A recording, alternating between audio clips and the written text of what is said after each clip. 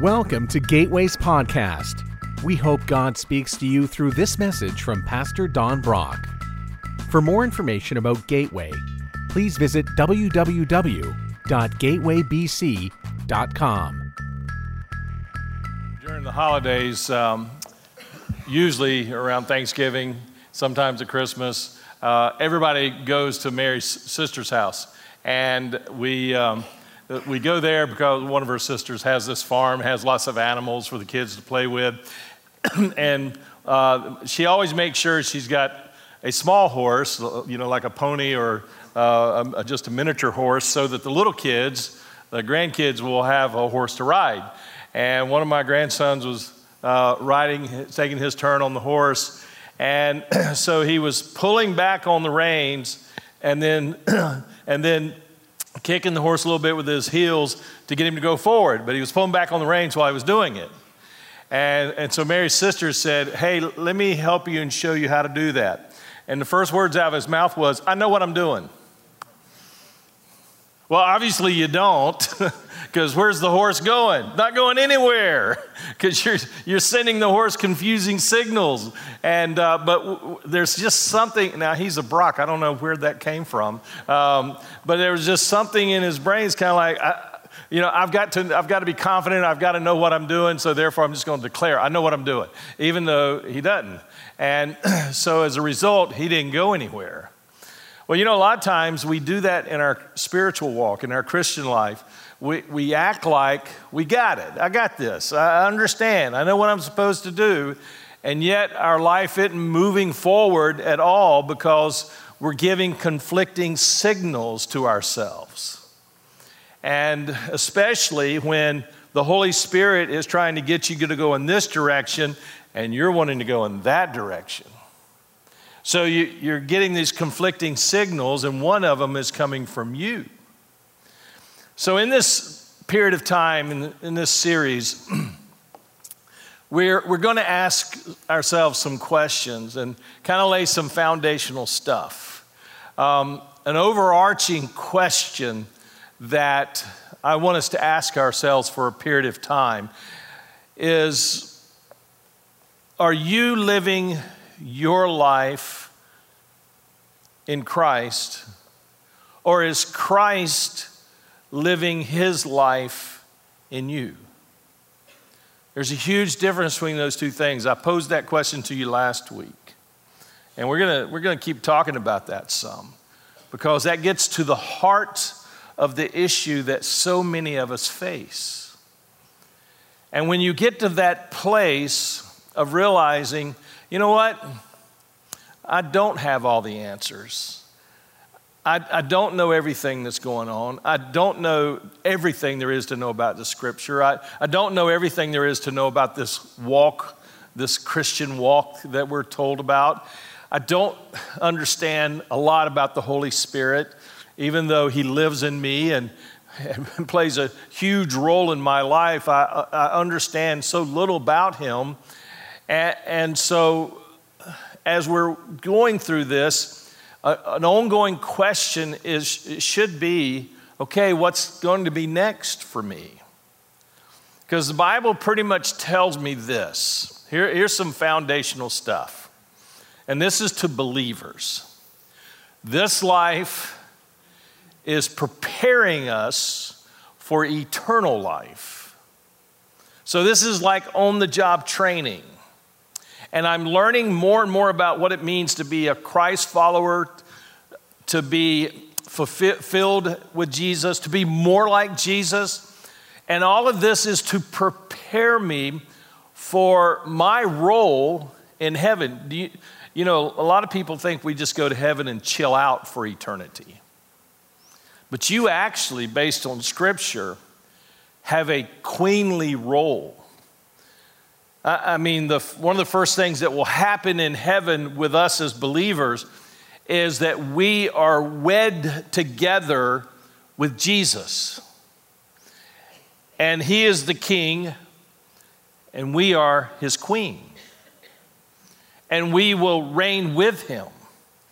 We are co-heirs with him. And he is preparing us for that queenly role you and I will have in heaven.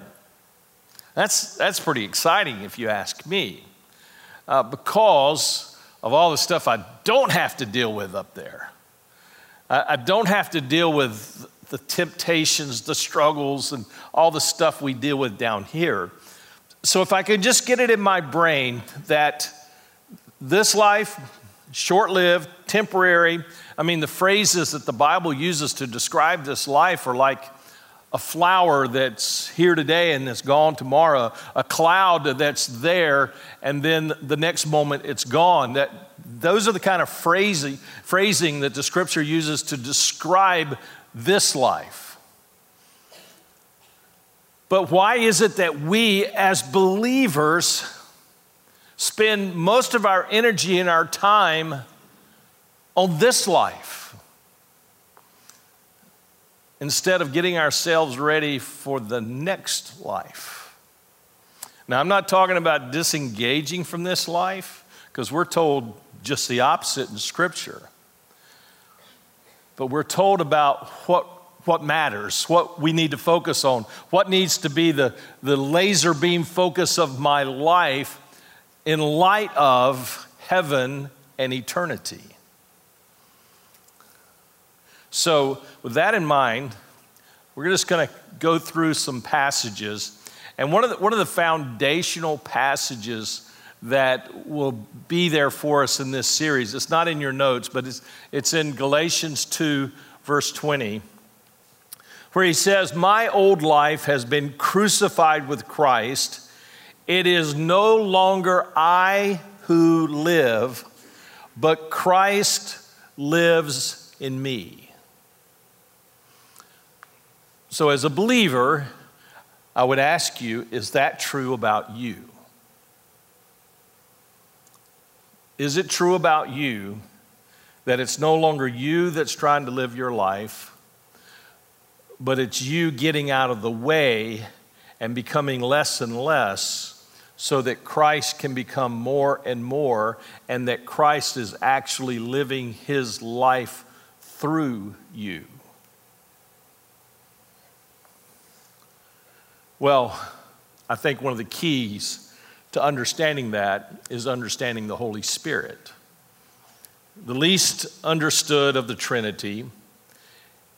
And there's so much we are ignorant about when it comes to the Holy Spirit. And yet, he's the one that lives in us. He's the one that Jesus sent when he went back to heaven. So it's the Holy Spirit that lives in you. The presence of God is in you through the Holy Spirit. And we're going to read later about what all the power is involved in that presence, because it's pretty overwhelming. So let's talk about the Holy Spirit. Let's make sure we have a good understanding about the Holy Spirit. And here's what Jesus said. Jesus said, "The thief's purpose is to steal, kill, and destroy." All right, we're going to come back to that in a minute. But he says, "My purpose is to give them a rich and satisfying life." So now there's a couple of definitions we need to think about. That the key phrase in there to me is the rich and satisfying life. What does that mean? Because there's a lot of different definitions about that. There's God's definition, there's the world's definition, and then there's your definition.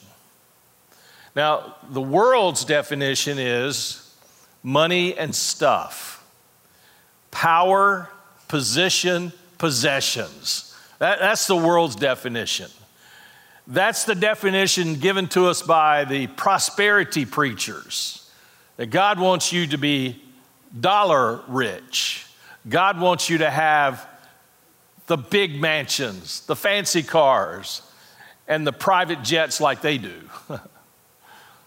And so that's the purpose, and that's the definition. They'll go to this verse and say, even Jesus said he wants you to be rich, but they're using the world's definition. But then there's God's definition. God wants us to be rich in him. He wants us to be satisfied with him. He wants himself to be enough for us. That's why the person who may be at the bottom of the pile by the world's standards can be in the number one position by God's standards. Rich in Jesus, satisfied with Jesus. See, God's definition is so different from the world's definition. So the real question, though, is what is your definition? You know, I think what happens to us as believers, we try to merge those two. We try to take a little bit of the world and a little bit of God, and we try to find a way to make them coexist. God, I just want to have enough to be happy. I just want to be happy. You know what? That prayer is nowhere in Scripture. And God's really not focused on your happiness. He's focused on your holiness. He wants you to be so like Jesus because that's where you will find the greatest riches and the deepest satisfaction. I mean, look at it this way. God's definition is, I want you to have a rich and satisfying life. So I want you to be satisfied in Jesus, who, by the way, owns the whole universe.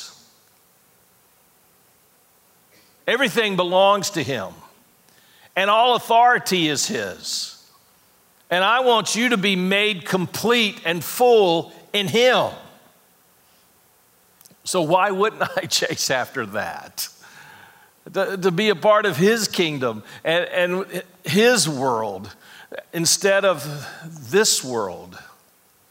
So I want to challenge you to think through what is your definition of a rich and satisfying life.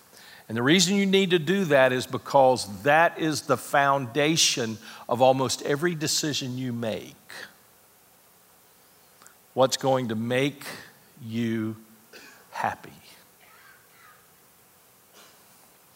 You ought to know what definition you're living by.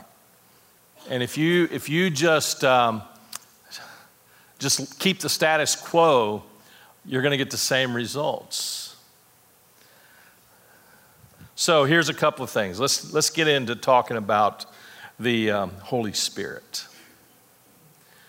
If you're going to have a rich and satisfying life, you have to make sure you're filled with the Holy Spirit, with God's Spirit. You have an obligation to make sure that that's a true statement. You don't have to make it happen because God's the one that did that. But listen to Ephesians 5:18. It says, don't be drunk with wine because that will ruin your life, but instead be filled with the Holy Spirit. Now, you could be true to this text if you say, don't be drunk with anything else, meaning don't let anything else control your life. When you're drunk, by definition, that means some outside source is controlling you. The alcohol, the drugs, maybe it's another person, something else or someone else is controlling you, and maybe you're drunk in a wrong relationship. Maybe you're drunk with power. Maybe you're drunk with status. And what happens is it's an outside force that is controlling you and controlling your decisions. So don't think that this verse is just talking about alcohol. It's talking about a lot of stuff. It's talking about anything that controls you. It says just don't do it. Because it will ruin your life. That is a cause and effect. You do this, this is the end result. You let something control you. If you allow yourself to be drunk with something else, it will ultimately ruin your life. Maybe not at first. Maybe not initially, but ultimately it will ruin your life. I mean, a non-believer can have an amazing life. They can be drunk with power and drunk with status and position, and by the world standards, they seem to have it all, and everything couldn't be more wonderful for them than you. I mean, it's just amazing. I was looking at some articles recently where some of the top wealthiest guys on the planet were on average making $1 billion every 2 weeks. $1 billion every 2 weeks. I can't wrap my mind around that. Now, that seems like, hey, if anybody's got a rich and satisfying life, it would be them, right? But according to that scripture, ultimately it will ruin them. Well, how was that? Well, it might cost them their eternal soul. Now, can a rich guy be a believer? Yeah. I mean, a couple of those guys have come out and said, yeah, I'm a believer. But if they live for that and not for the Lord, the ultimate ruin of their life is an eternity in hell. I watched a special. I don't know why I watched it, because it was just repulsive, about the Epstein guy who apparently committed suicide in jail while he was waiting his prison sentence. And by the world's definition, he had a rich life, billionaire. He was more than sexually satisfied. End result, it ruined his life. And I think we could be safe to say, for eternity. For eternity. What does it profit a person to gain the world and yet lose their own soul?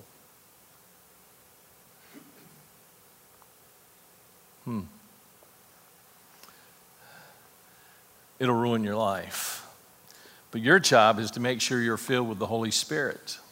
And the cool thing about that is, you don't have to beg for it. You don't have to beg for the Holy Spirit to come into your life. Jesus promised him. And so your job is just to open your life to the Holy Spirit. And you do that through Jesus Christ. The moment you prayed to receive Christ, the Holy Spirit came into your life. So now as a believer, I need to make sure that He is in charge of my life.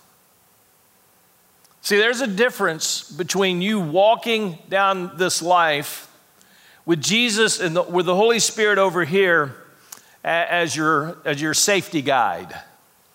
All right, I'll call on you when I need you. And if I need some stuff, I'll let you know. And so just go with me. Versus, hey, I'm going to follow you. You lead the way. You show me the steps to take. You show me where I need to go. You show me what to do. And according to Scripture, you've promised to give me everything that I need to do that. That's pretty cool. So my job as a believer is to be filled with the Holy Spirit. 1 John says, and we are confident that He hears us whenever we ask for anything. Boy, it's nice. It would be nice if it stopped right there. But there are three words that absolutely defines that verse. Let's just stop those three words. Just pretend like they're not there. For we are confident that He hears us whenever we ask for anything. And since we know He hears us when we make our requests, we also know that He will give us what we ask for. Well, man, it's amazing how three words changed that verse, those two sentences. That pleases Him. That pleases Him. You know, God very graciously says no to you multiple times. I get a kick when I go to my kids' houses and watch them say no to their kids. I laugh and laugh and laugh inside, not outside. And I just see it in their face. That face looks very familiar to me. Back when I was saying no to them. But as a parent, they get it. They realize if I don't say no, I'm setting them up for failure. So I show love by saying no sometimes. And God's no less than that. I mean, God loves you by. I think it would be a real hoot to go to heaven and God pull out a list and says, "Here's all the things I said no to you about." And just for some fun, let me show you what your life would have been like if I had said yes. Man, I think you might fall on your face and say, "Oh, thank God you saved me by saying no. Thank you for what you protected me from." God is a loving God, and as a parent, you're no different. A parent who says yes to everything is not a parent, but has acquiesced and allowed the child to be the one in authority.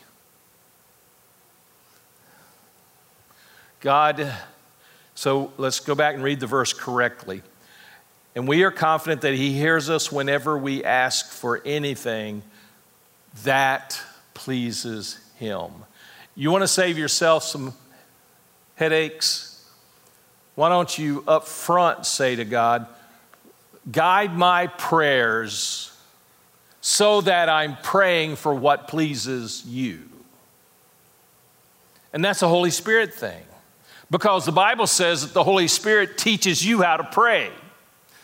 So why not talk to the Holy Spirit? He lives in you. He's right there. Just talk to Him and say, "Holy Spirit, as I'm praying, will you just steer me away from the things that don't please you? And will you nudge me towards the things that do please you?" Oh, that's a good prayer. And that's a prayer He would love to answer.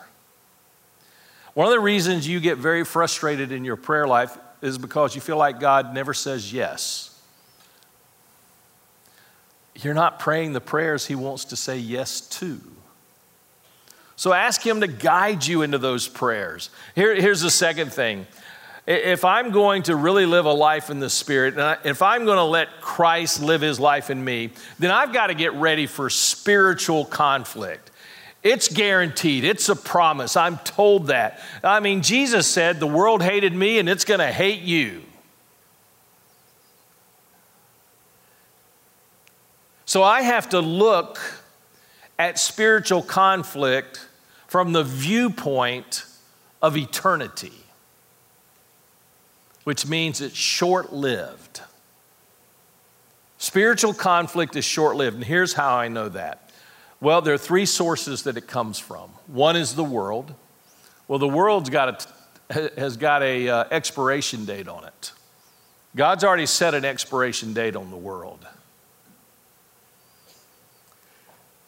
In 1 John, he tells us, "Do not love this world, nor the things it offers you. For when you love the world, you do not have the love of the Father in you." They don't coexist. For the world offers only a craving for physical pleasure, a craving for everything that you see, and pride in our achievements and possessions. That's what the world offers to you. So you struggle, and I struggle with those three things because it's what the world is always feeding us. And if I'm always watching what the world, and if I'm always eating on what the world offers and puts on the table for me to consume, then I'm going to struggle even more. And when I bring in this massive amount of influence from the world and just a sliver of the influence of God's Word and the Holy Spirit, well, I'm going to be in constant conflict because I'm going to be drawn over here because that's where I'm spending all my time. It says, these are not from the Father, but are from the world. And this world is fading away, along with everything that people crave. So that means it's temporary. But anyone who does what pleases God will live forever. And you know what pleases God? Is that you ask Jesus into your life. And when you do what pleases God, you will live forever by accepting Jesus. So that's a major source of conflict.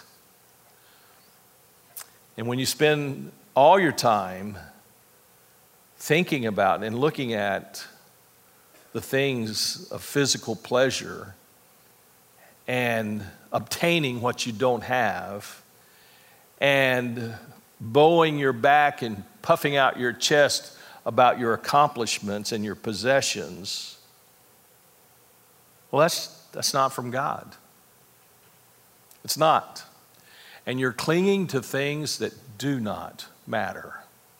Mary and I have made this commitment, and we've already started the process. We both went through unpacking our parents' homes with all their stuff.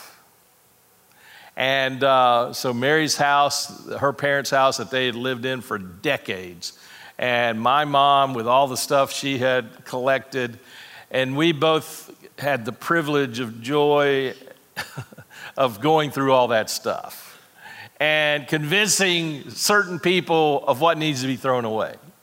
And we just decided, you know what, if we really love our kids, we won't put them through that. So we're going to pack it up and go ahead and take it to them now.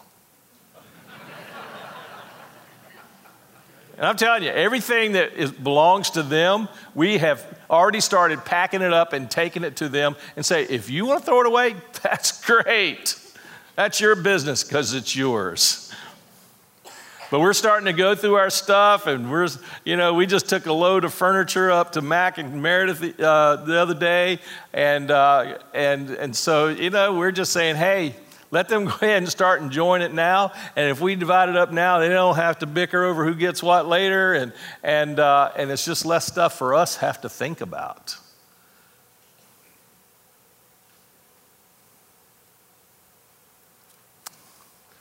Start cleaning out the stuff that clutters your brain. Then the flesh, that's spiritual warfare. In Galatians 5:17, it says the sinful nature wants to do evil. So you have a sin nature, and you didn't get it as you got older. You were born with it. You have a sin nature that it wants to do evil, which is just the opposite of what the Spirit wants.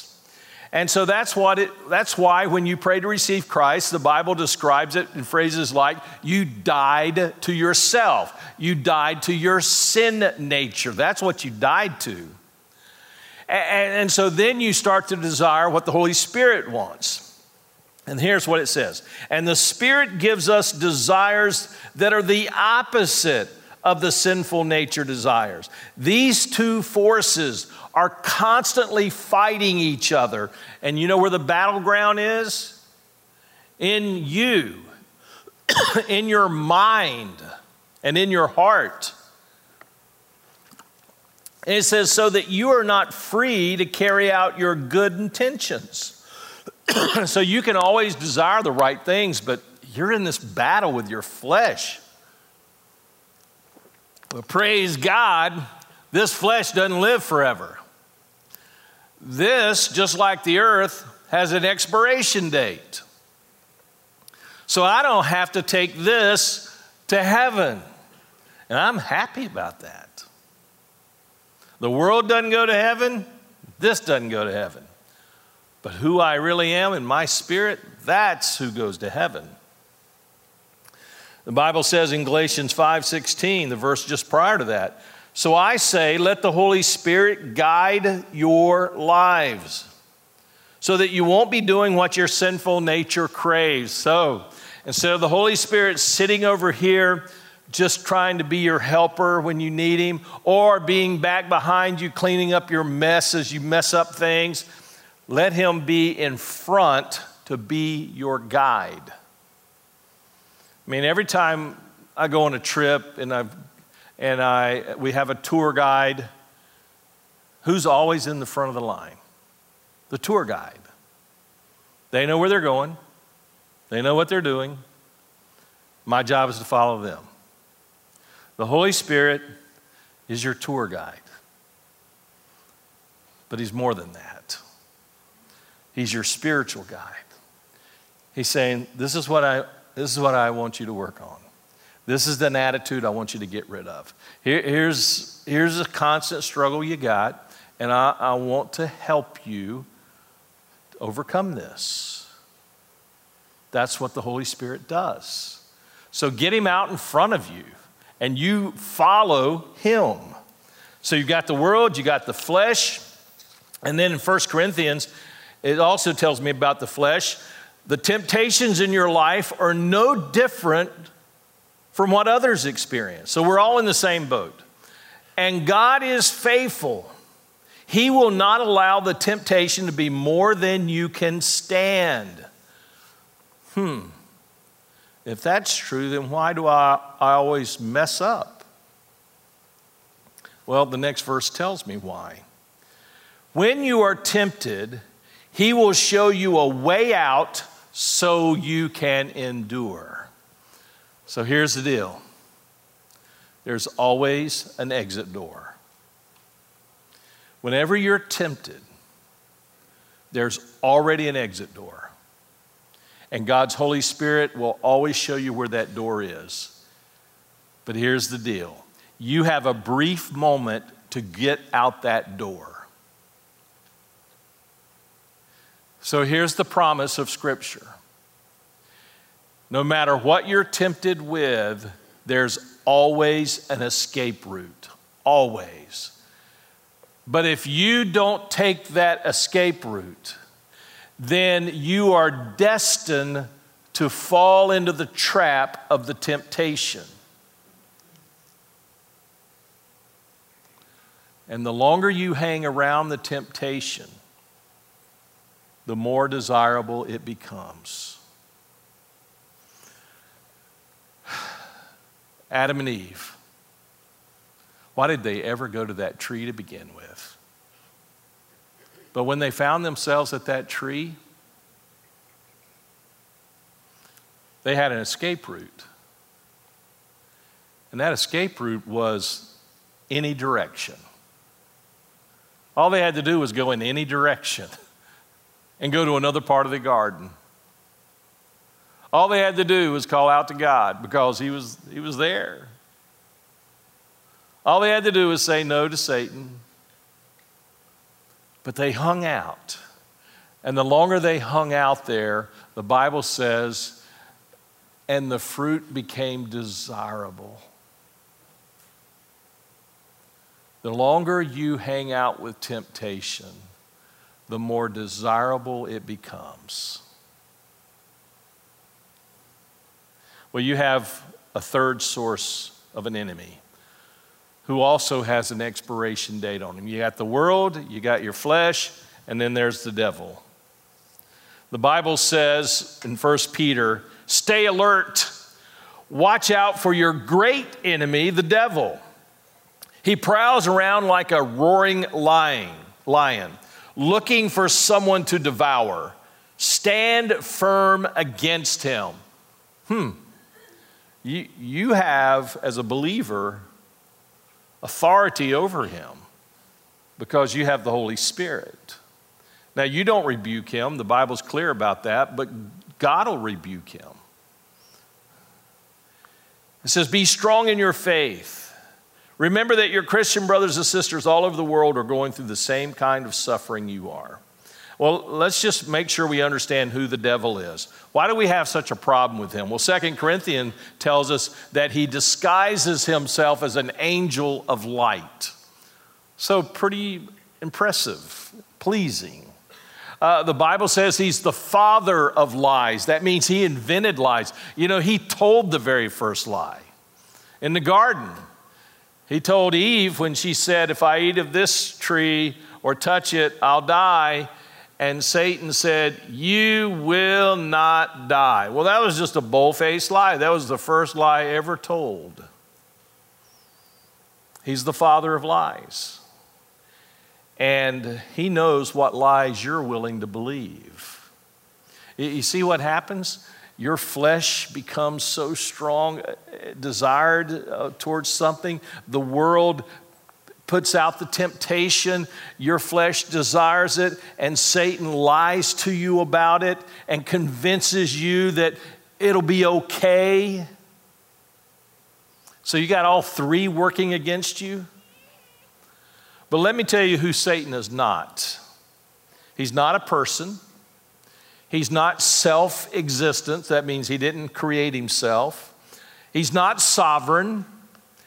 You see, some people think, well, Satan is in charge of hell. No, hell's his prison. That's where he's going to be punished for eternity. He's not omniscient, meaning he knows everything. He does not have all power. He does not have all presence. He's only in one place at one time. Chances are you've never, ever dealt with the devil. You've dealt with his emissaries.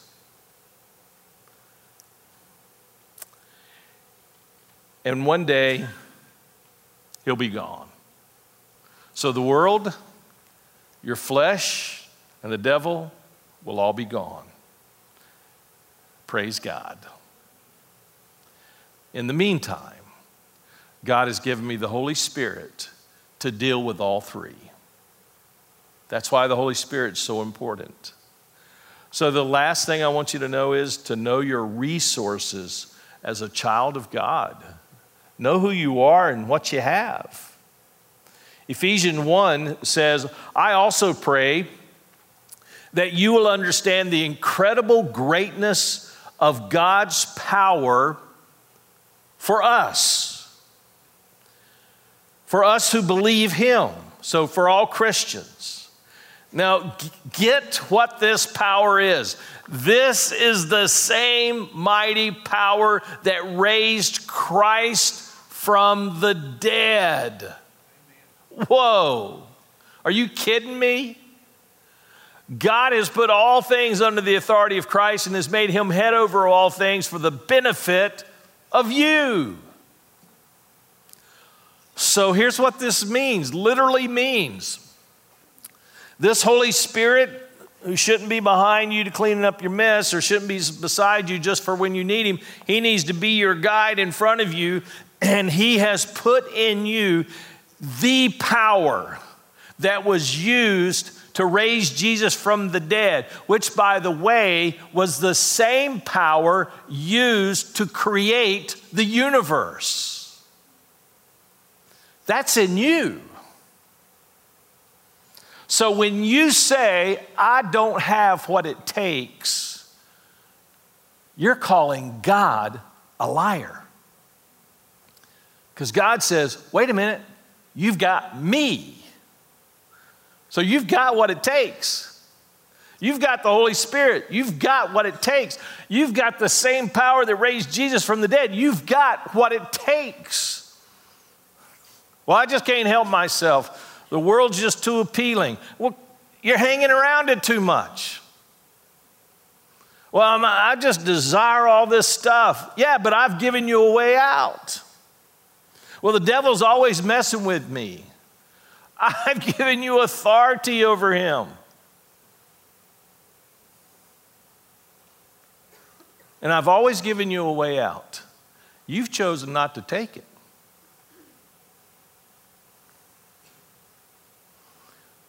So when the next time you're tempted, think of the word escape. exit door.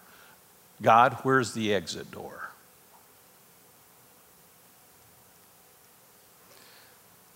Back when I was a youth minister and our students, when they'd go off to college, I would, this is back before cell phones, but I would give them my personal phone number, and I would tell them, when you find yourself somewhere where you shouldn't be, you call me, and you can call me collect. Because, back in the day, you just couldn't make a phone call, right? Yeah, a long distance call. I said, you call me collect.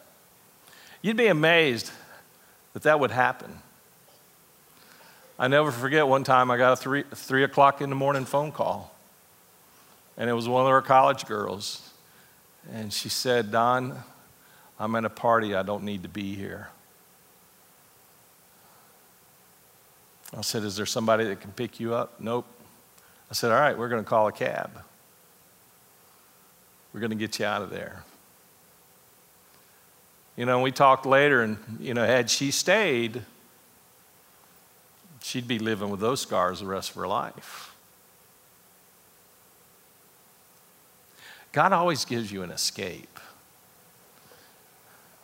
And you can call him collect anytime.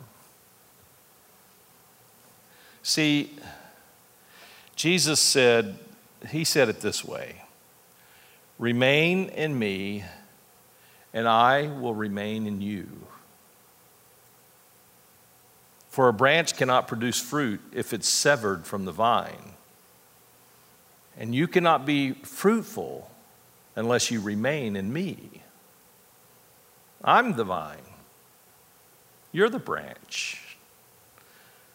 Those who remain in me and I in them, you will produce not just fruit, you'll produce a whole bunch of fruit.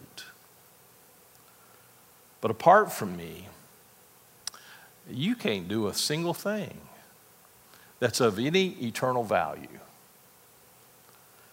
So, as a result, based on what Jesus said, you are no longer under sin's control. That's truth.